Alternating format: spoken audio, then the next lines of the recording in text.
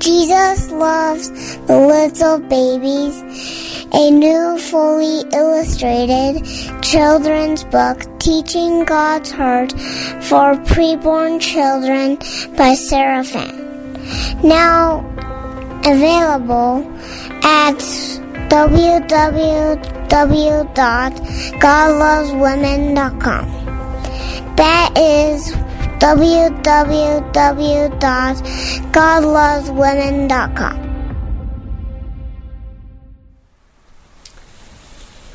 O Sovereign Lord, you have all power and all authority.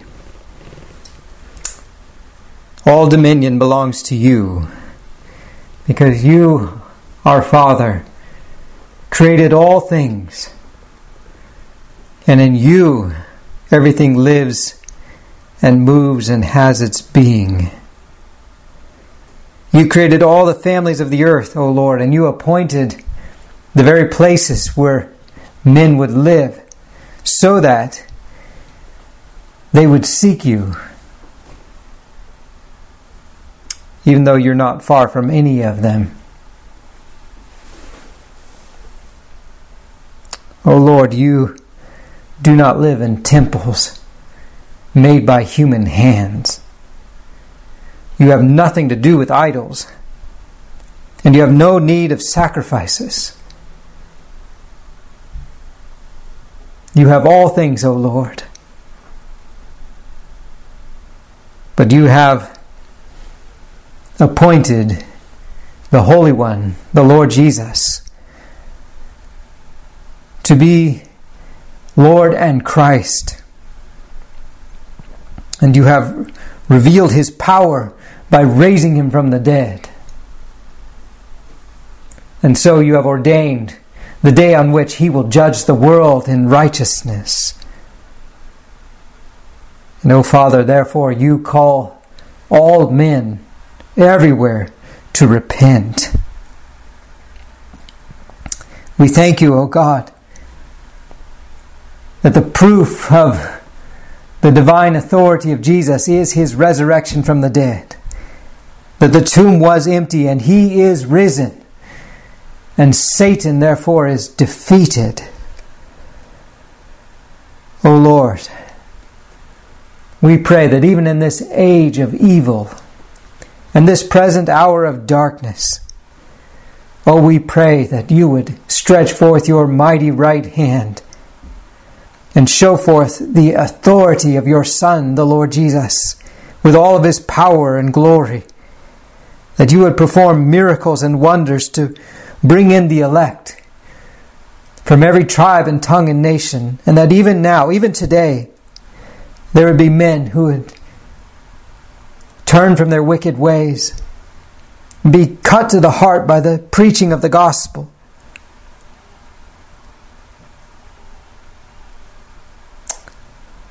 And bow before the Lamb who was slain, and be born of the Holy Spirit, and transferred out of the authority of darkness and into the kingdom of light. O Lord, please finish the work that you are doing of saving men from Satan and their souls from hell before the end comes. And so we pray, prepare the way, our sovereign God, for the coming of the Lord Jesus on earth with His authority, as He already reigns in heaven. And so gather your elect from the four winds.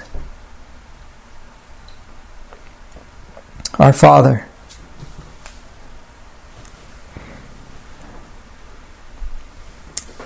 we are your little sheep, your little children.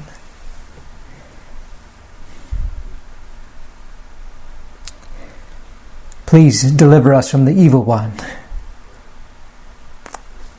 For yours is the kingdom and the power and the glory forever.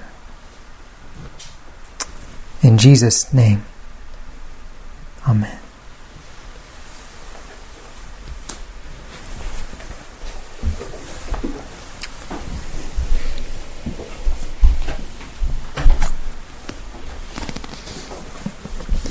This morning, the second temptation of Christ in the wilderness.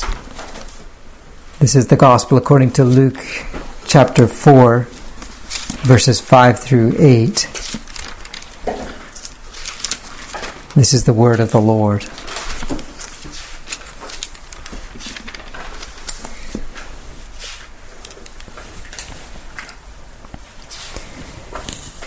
Then the devil, taking him up on a high mountain, showed him all the kingdoms of the world in a moment of time. And the devil said to him, "All this authority I will give you, and their glory, for this has been delivered to me, and I give it to whomever I wish. Therefore, if you will worship before me, all will be yours." And Jesus answered and said to him, "Get behind me, Satan, for it is written, you shall worship the Lord your God, and him only you shall serve." Thus far, the reading of God's holy word, and we tremble joyfully at it.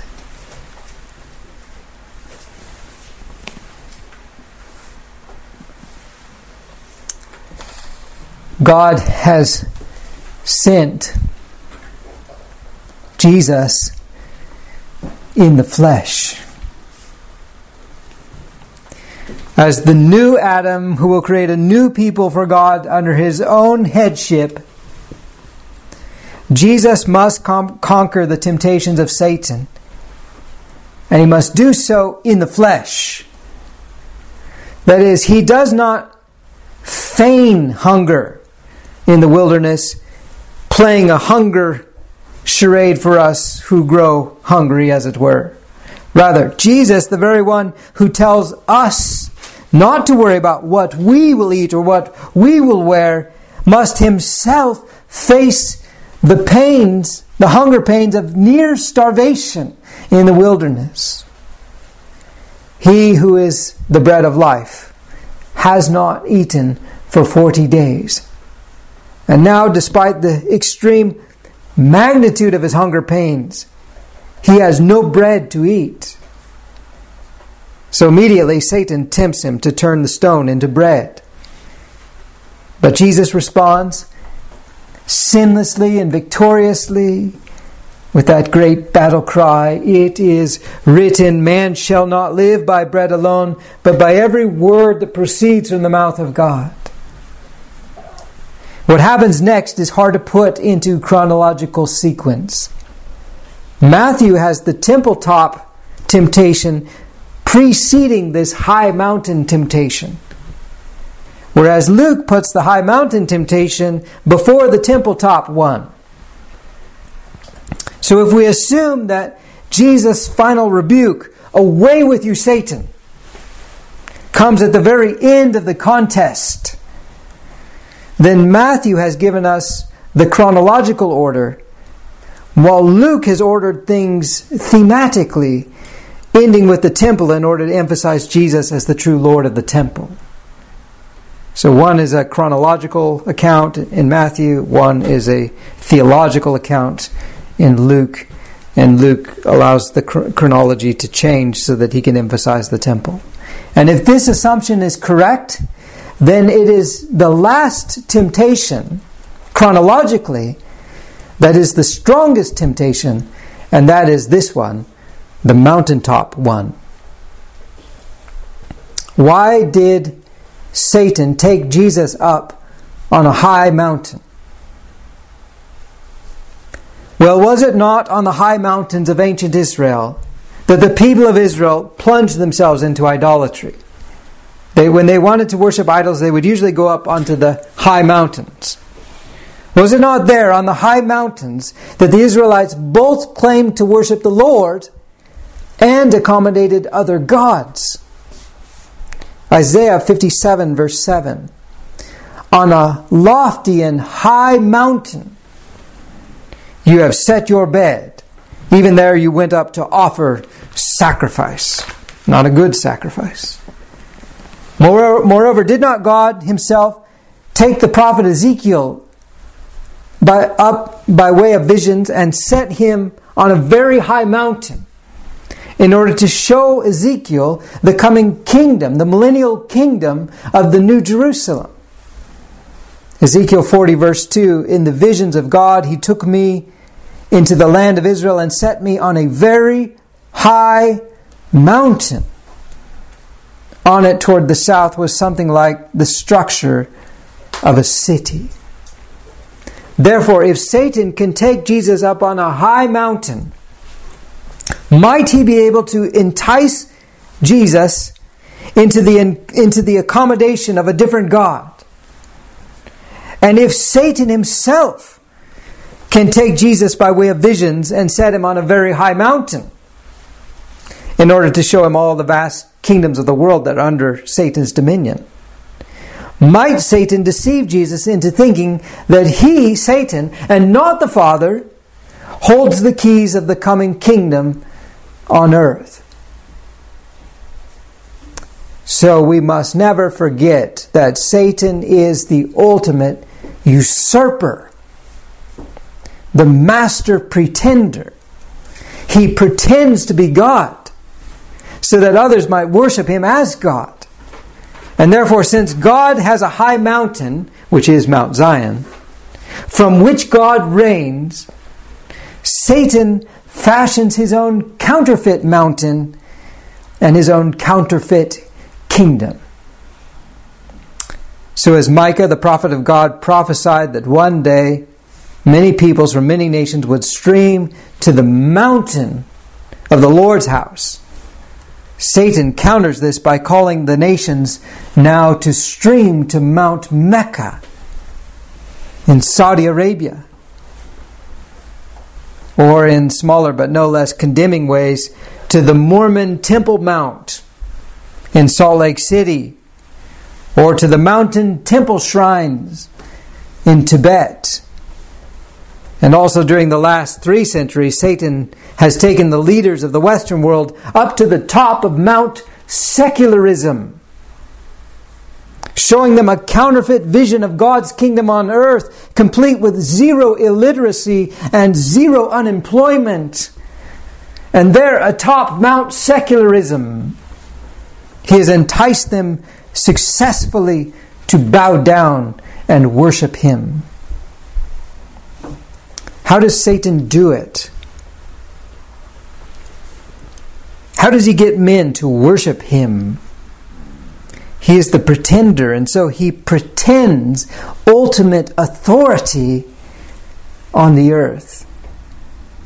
Luke 4, 5 through 6, then the devil, taking him up on a high mountain, showed him all the kingdoms of the world in a moment of time. And the devil said to him, all this authority I will give you. Notice that crafty string of words that creates one of Satan's strongest lies. All plus authority plus I plus give.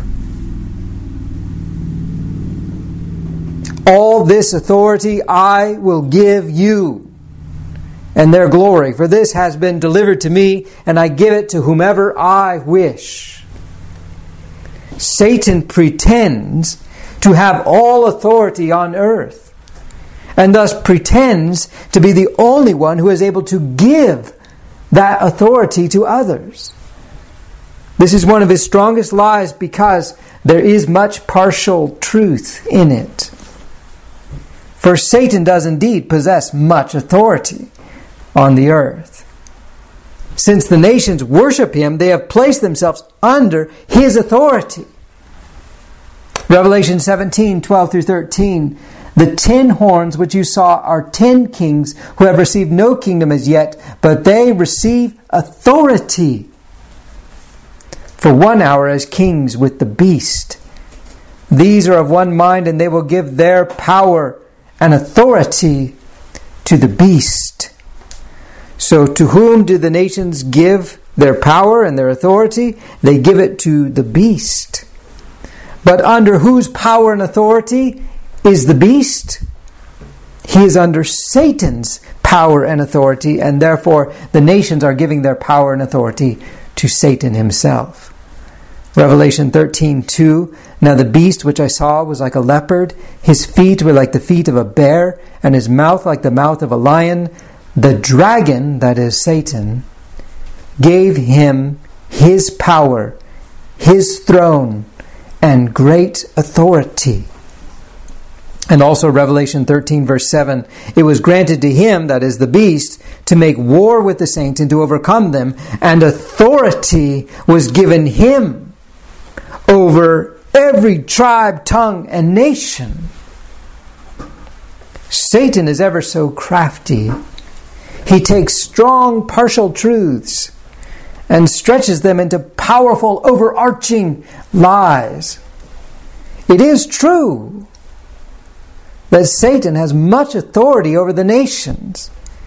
Having hated God and having loved idols, the nations have placed themselves willingly under Satan's headship.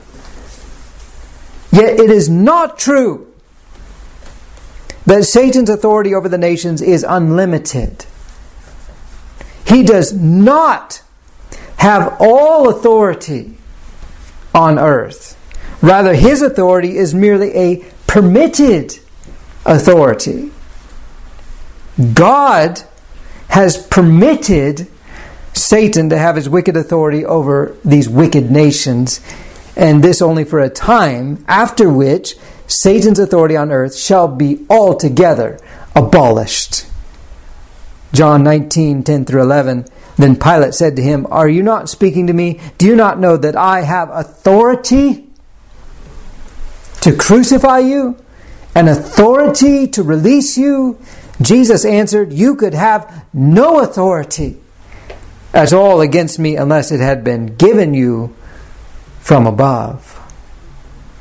So who then possesses ultimate authority on earth? Is it God or is it Satan? Is it the Son of God or is it the devil? Luke 10:17-19. Then the 70 returned with joy, saying, "Lord, even the demons are subject to us in your name." And he said to them, "I saw Satan fall like lightning from heaven. Behold, I give you the authority." Remember the wilderness testings of Jesus. Satan claims to be the one who has the power to give authority. But Jesus says, "I saw Satan fall like lightning from heaven. Behold, I give you the authority to trample on serpents and scorpions and over all the power of the enemy, and nothing shall by any means hurt you."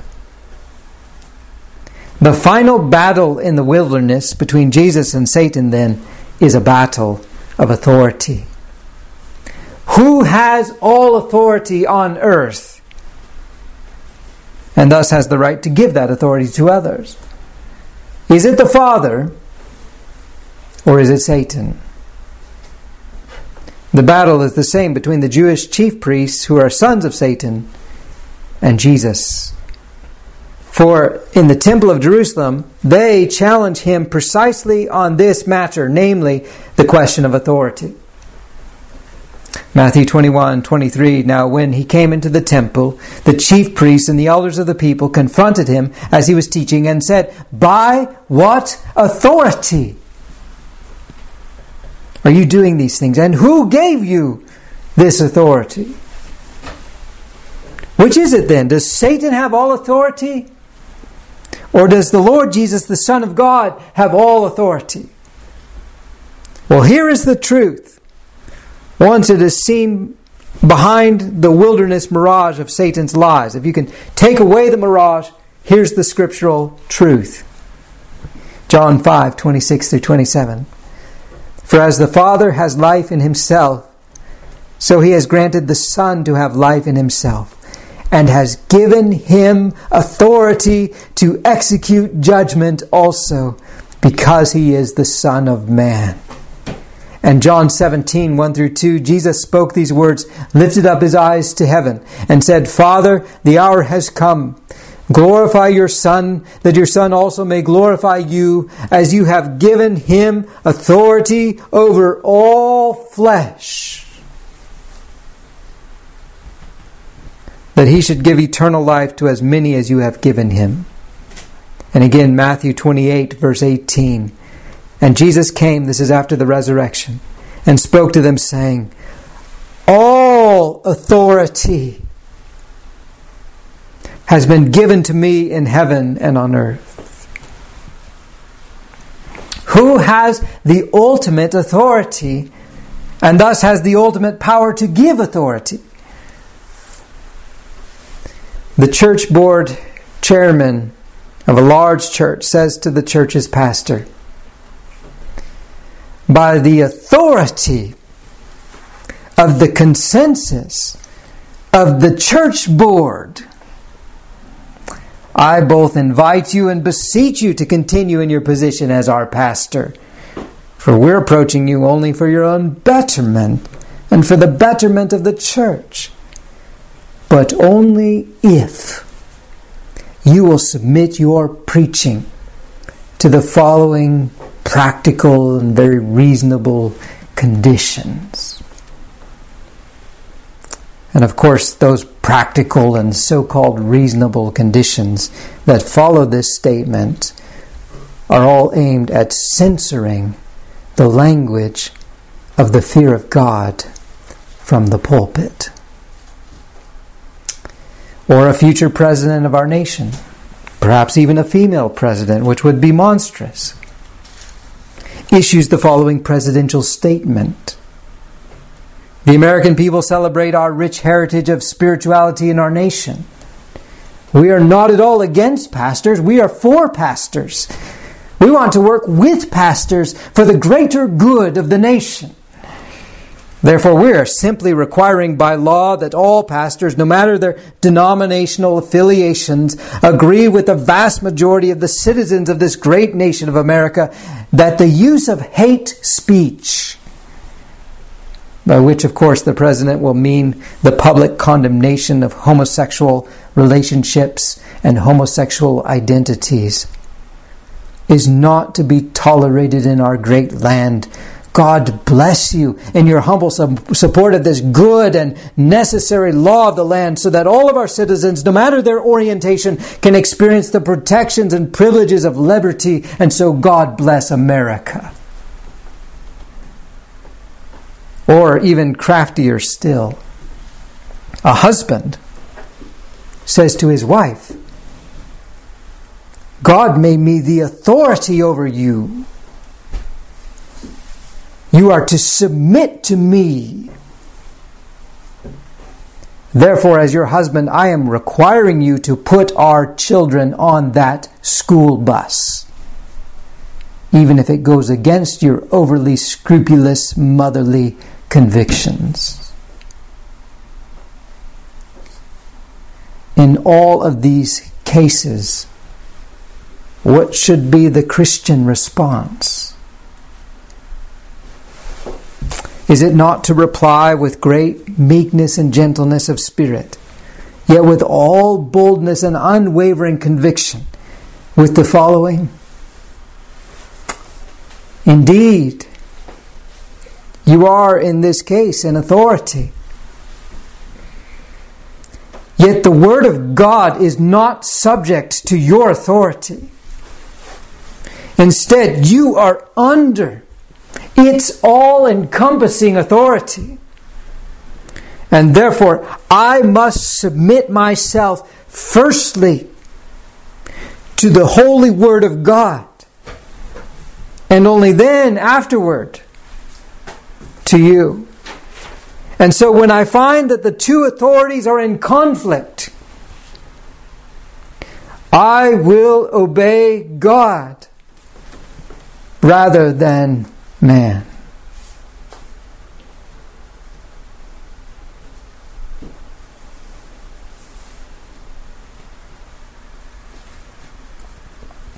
The last wilderness battle between Jesus and Satan is one of authority. Satan claims the sole right to give the authority over the nations to whom he pleases.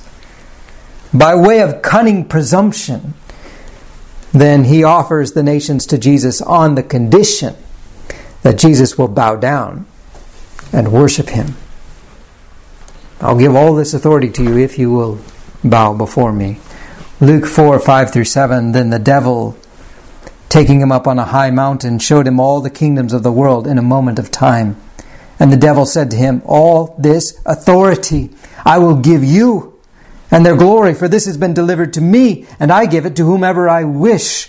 Therefore, if you will worship before me, all will be yours.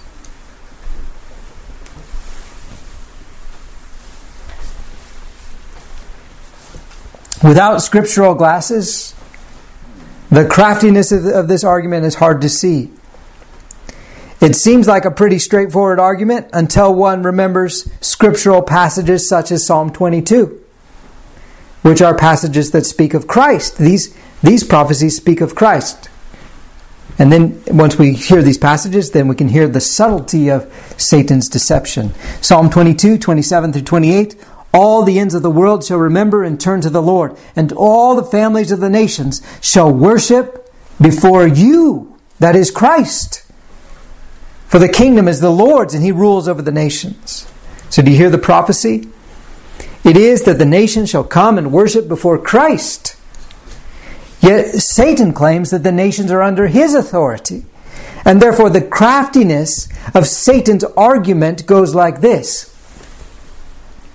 You are the Christ. And so you desire the prophecy to be fulfilled, that all nations will come and worship you.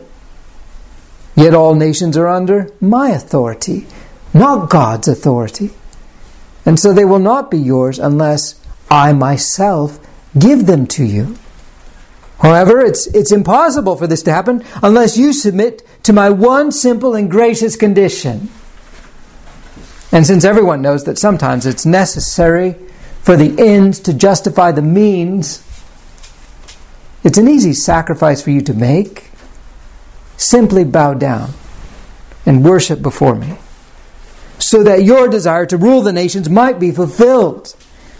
Furthermore, unlike that cunning God who falsely claims to be your loving Father, if you will but worship me, I shall be a good master to you. Whereas God demands that you go to the cross in order to prove your love to him. I simply request that you pay homage to me.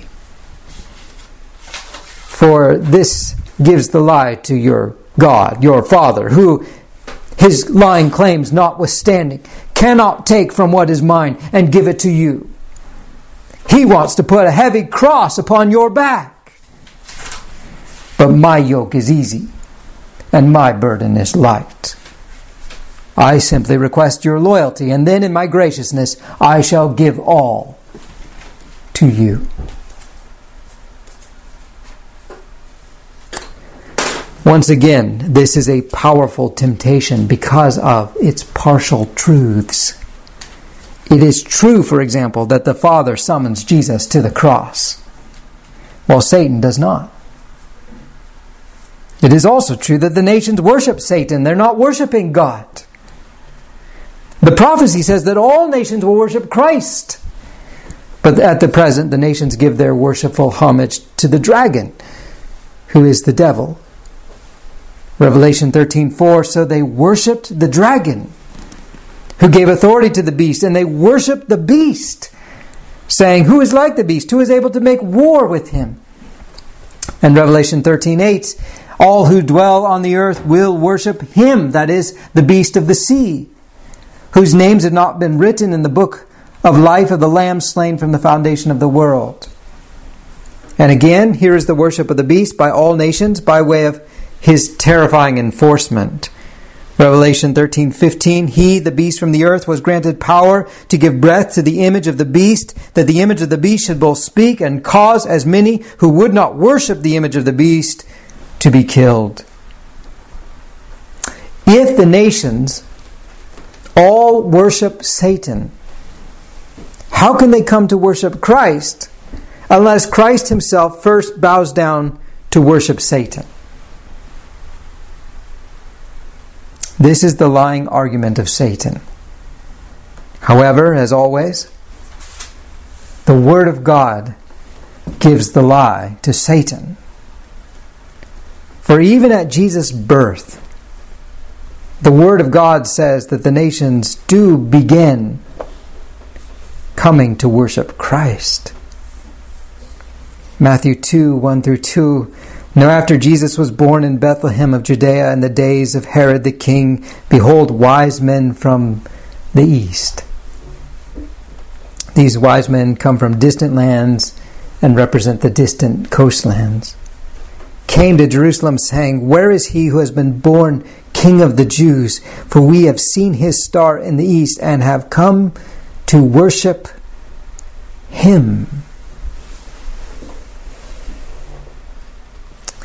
What then shall we do with this wicked temptation from Satan? When Satan says, simply bow down and worship me, and I will give you the desires of your heart. What shall we do? Or what if Satan threatens us? What if he says, I have all authority on earth, therefore you will worship me, or else I will make you pay with your very life. What then shall we do? We shall remember the times of Shadrach, Meshach, and Abednego. We shall refuse to worship the beast and his image, even if all the nations of the earth around us are worshiping it. Daniel 3 verse 7, so at that time, when all the people heard the sound of the horn, flute, harp, and lyre, in symphony with all kinds of music, all the people, nations, and languages fell down and worshipped the gold image which King Nebuchadnezzar had set up. All the peoples, nations, and languages bowed down in worship before that image. But even so, Shadrach, Meshach, and Abednego did not bow down. And this is the mark of a true Christian. A true Christian is one who will never bow down and worship Satan. Even if all the people around him bow to Satan and worship the beast and the beast's image, a true Christian will not. For he would rather die than betray his Lord and his God. Revelation 20 verse 4. And I saw thrones, and they sat on them, and judgment was committed to them. Then I saw the souls of those who had been beheaded for their witness to Jesus and for the word of God, who had not worshipped the beast or his image, and had not received his mark on their foreheads or on their hands, and they lived and reigned with Christ for 1,000 years. So then, will Jesus bow down and worship before Satan? In the history of the universe, has anything more backwards or more perverse ever been proposed? Should the Creator worship the creation? Will the Eternal One worship the finite? Will the Holy One worship the Evil One? It shall never be.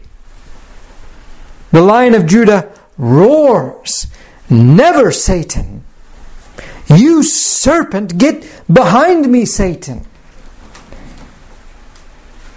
For was it not Satan's hideous pride that prevented him from worshiping the Son of God so long ago in the heavenly courts of God at the creation of the world? Was not Satan himself created for the purpose of worshiping Jesus, and not vice versa, against which purpose Satan rebelled? Does not the Scriptures say of Jesus in Hebrews chapter 1 verse 6, but when he again brings the firstborn into the world, he says, let all the angels of God worship him? Why then does not Satan worship Jesus, but rather dares to invite Jesus to worship him? Is this not aiming at the essence of pride? Pride seeks independence from God's authority. It desires the autonomy of godhood, complete with one's own self-determination of the knowledge of good and evil. The temptation of pride is, just say that Caesar is Lord, and then you'll be free to prosper in all of your sinful fancies within the prosperous and powerful Roman Empire. The temptation of pride is also, just bow down to the beast and worship his image. And then you shall rise high and be praised, even like God. You can become your own God. And what therefore is the gospel? Is it not Jesus' humble submission to the Father that destroys Satan's temptation to pride? Is it not Jesus submitting himself to death, even death on a cross, so that we can be saved from the just punishment of our pride and spared the everlasting miseries in hell that our pride so justly deserves? Is it not also a supernatural rebirth in the Holy Spirit, such that our hearts are brought at last into a faithful submission to God's holy commandments? What then of the kind of gospel that says that one can be saved by Jesus' blood without a willing submission to his lordship? Is that not a false gospel? Since the very nature of the gospel is to slay our pride so that we might bow down and worship Jesus alone in submission to his kingship alone.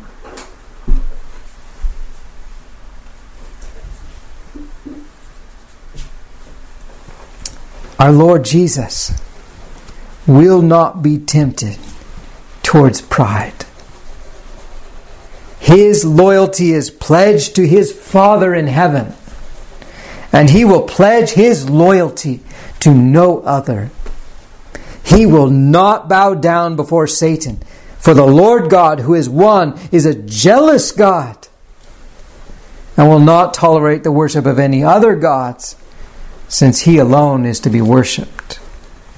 Luke 4 verse 8, here's the victory. And Jesus answered and said to him, "Get behind me, Satan. For it is written, you shall worship the Lord your God, and him only you shall serve." What a glorious Savior. How does Jesus defeat Satan? How does he inflict this mortal wound on the head of the serpent? He does it by quoting from the book of Deuteronomy. And this quotation is carefully selected by our Savior. It's much like a smooth stone, carefully chosen and placed in a warrior's sling. For Jesus' quotation from the 6th chapter of Deuteronomy speaks not only of fearing God and of serving him alone, but also of the danger of fearing and serving any other gods. Because in chapter 6 it says, Deuteronomy chapter 6 verses 13 through 15, you shall fear. And that's quite interesting. In Hebrew it's fear. In Greek it gets translated as worship. So to worship God is to fear God. You shall fear the Lord your God and serve him. That's the quotation. Jesus quoted. And shall take oaths in his name. You shall not go after other gods, the gods of the peoples who are all around you. For the Lord your God is a jealous God among you, lest the anger of the Lord your God be aroused against you and destroy you from the face of the earth. The fear of God, then, which is the worship and service of God, necessarily excludes any other worship. So this is an issue of loyalty in worship. If the Lord God is worshipped, then the worshiper can worship no other gods besides Him. Deuteronomy 13, verses 1 through 4. If there arises among you a prophet or a dreamer of dreams, and he gives you a sign or a wonder, and the sign or the wonder comes to pass, of which he spoke to you, saying, let us go after other gods, which you have not known, and let us serve them, you shall not listen to the words of that prophet or that dreamer of dreams, for the Lord your God is testing you to know whether you love the Lord your God with all your heart and with all your soul. You shall walk after the Lord your God and fear Him and keep His commandments and obey His voice. You shall serve Him and hold fast to Him. This is how Satan is defeated. The kingdom of Satan is thrown down whenever God's people fear God with a loyal, exclusive service of His holy name. For Satan knows that he cannot do away with God altogether. The whole creation is filled with the knowledge of God's glory from sea to sea, and therefore the best that Satan can do is to tempt us to worship other gods, foreign gods, in our practice of worship. And in this, whenever successful, Satan wins. Because the worship of any foreign gods mixed in with the worship of the name of the true God always leads to death. However, the fear of God destroys the power of this temptation of other gods. Being zealous to worship the Lord our God and to serve Him alone, the fear of God is by definition exclusive. As God is jealous for His people, so too are those who fear God jealous for the exclusive glory of God's name. And therefore, those who fear God do not permit any other gods in the church's worship of Christ Jesus. So here is how we defeat Satan. By fearing God and by serving Him only. This is why Joshua, at the very end of his life, gave this parting charge to Israel. Joshua 24:14. Now therefore, fear the Lord, serve Him in sincerity and in truth, and put away the gods which your fathers served on the other side of the river and in Egypt. Serve the Lord. This is also why the angel in the book of Revelation charges the nations by exclaiming in Revelation 14:7, fear God and give glory to Him, for the hour of His judgment has come, and worship Him who made heaven and earth, the sea and springs of water. These things are so important. They are all important. Because anyone who does not so fear God, but rather who does worship the beast and does worship his image, the Scriptures say, shall drink of the wine of the wrath of God, which is poured out full strength into the cup of His indignation. And such a one, says the Scriptures, will be tormented with fire and brimstone in the presence of the holy angels and in the presence of the Lamb. O Church of the living God, the ends do not justify the means. There can be no compromising with Satan in order to try to gain the nations for Christ. All allegiances made with Satan in the name of practicality, say so that the ministry checkbooks might be balanced or so that the church seats might be filled, are horribly wicked. Our Lord Jesus Christ does not need Satan in order to bring an elect remnant from all nations of the world to come and worship before Him. Rather, our Lord Jesus alone is sovereign. He alone has all authority in heaven and on earth. He is risen And his authority as he sits at the right hand of the Father is unmatched, and infinitely so. And so he has, Christ, risen, has all power and all dominion and all majesty and all blessing and all praise.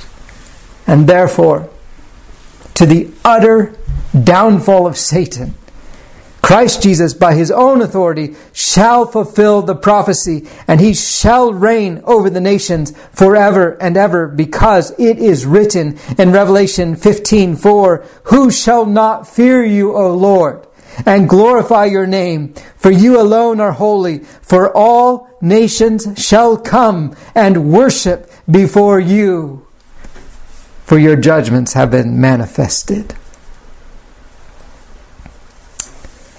And thus it shall be, unto God's eternal glory and Christ's eternal praise, forever and ever, and always unto always, world without end. Amen.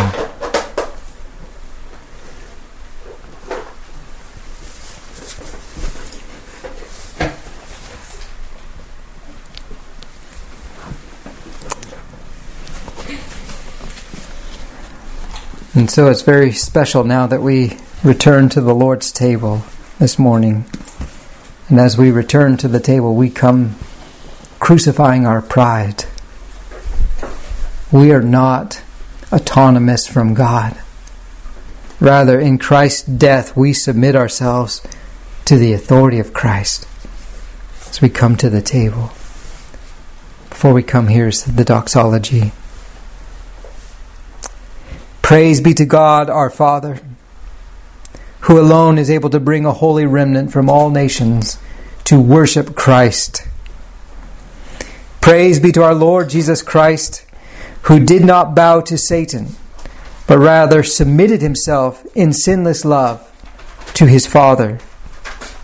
And praise be to the Holy Spirit, who exposes the lies of Satan, so that we can fear God and serve him only. Amen.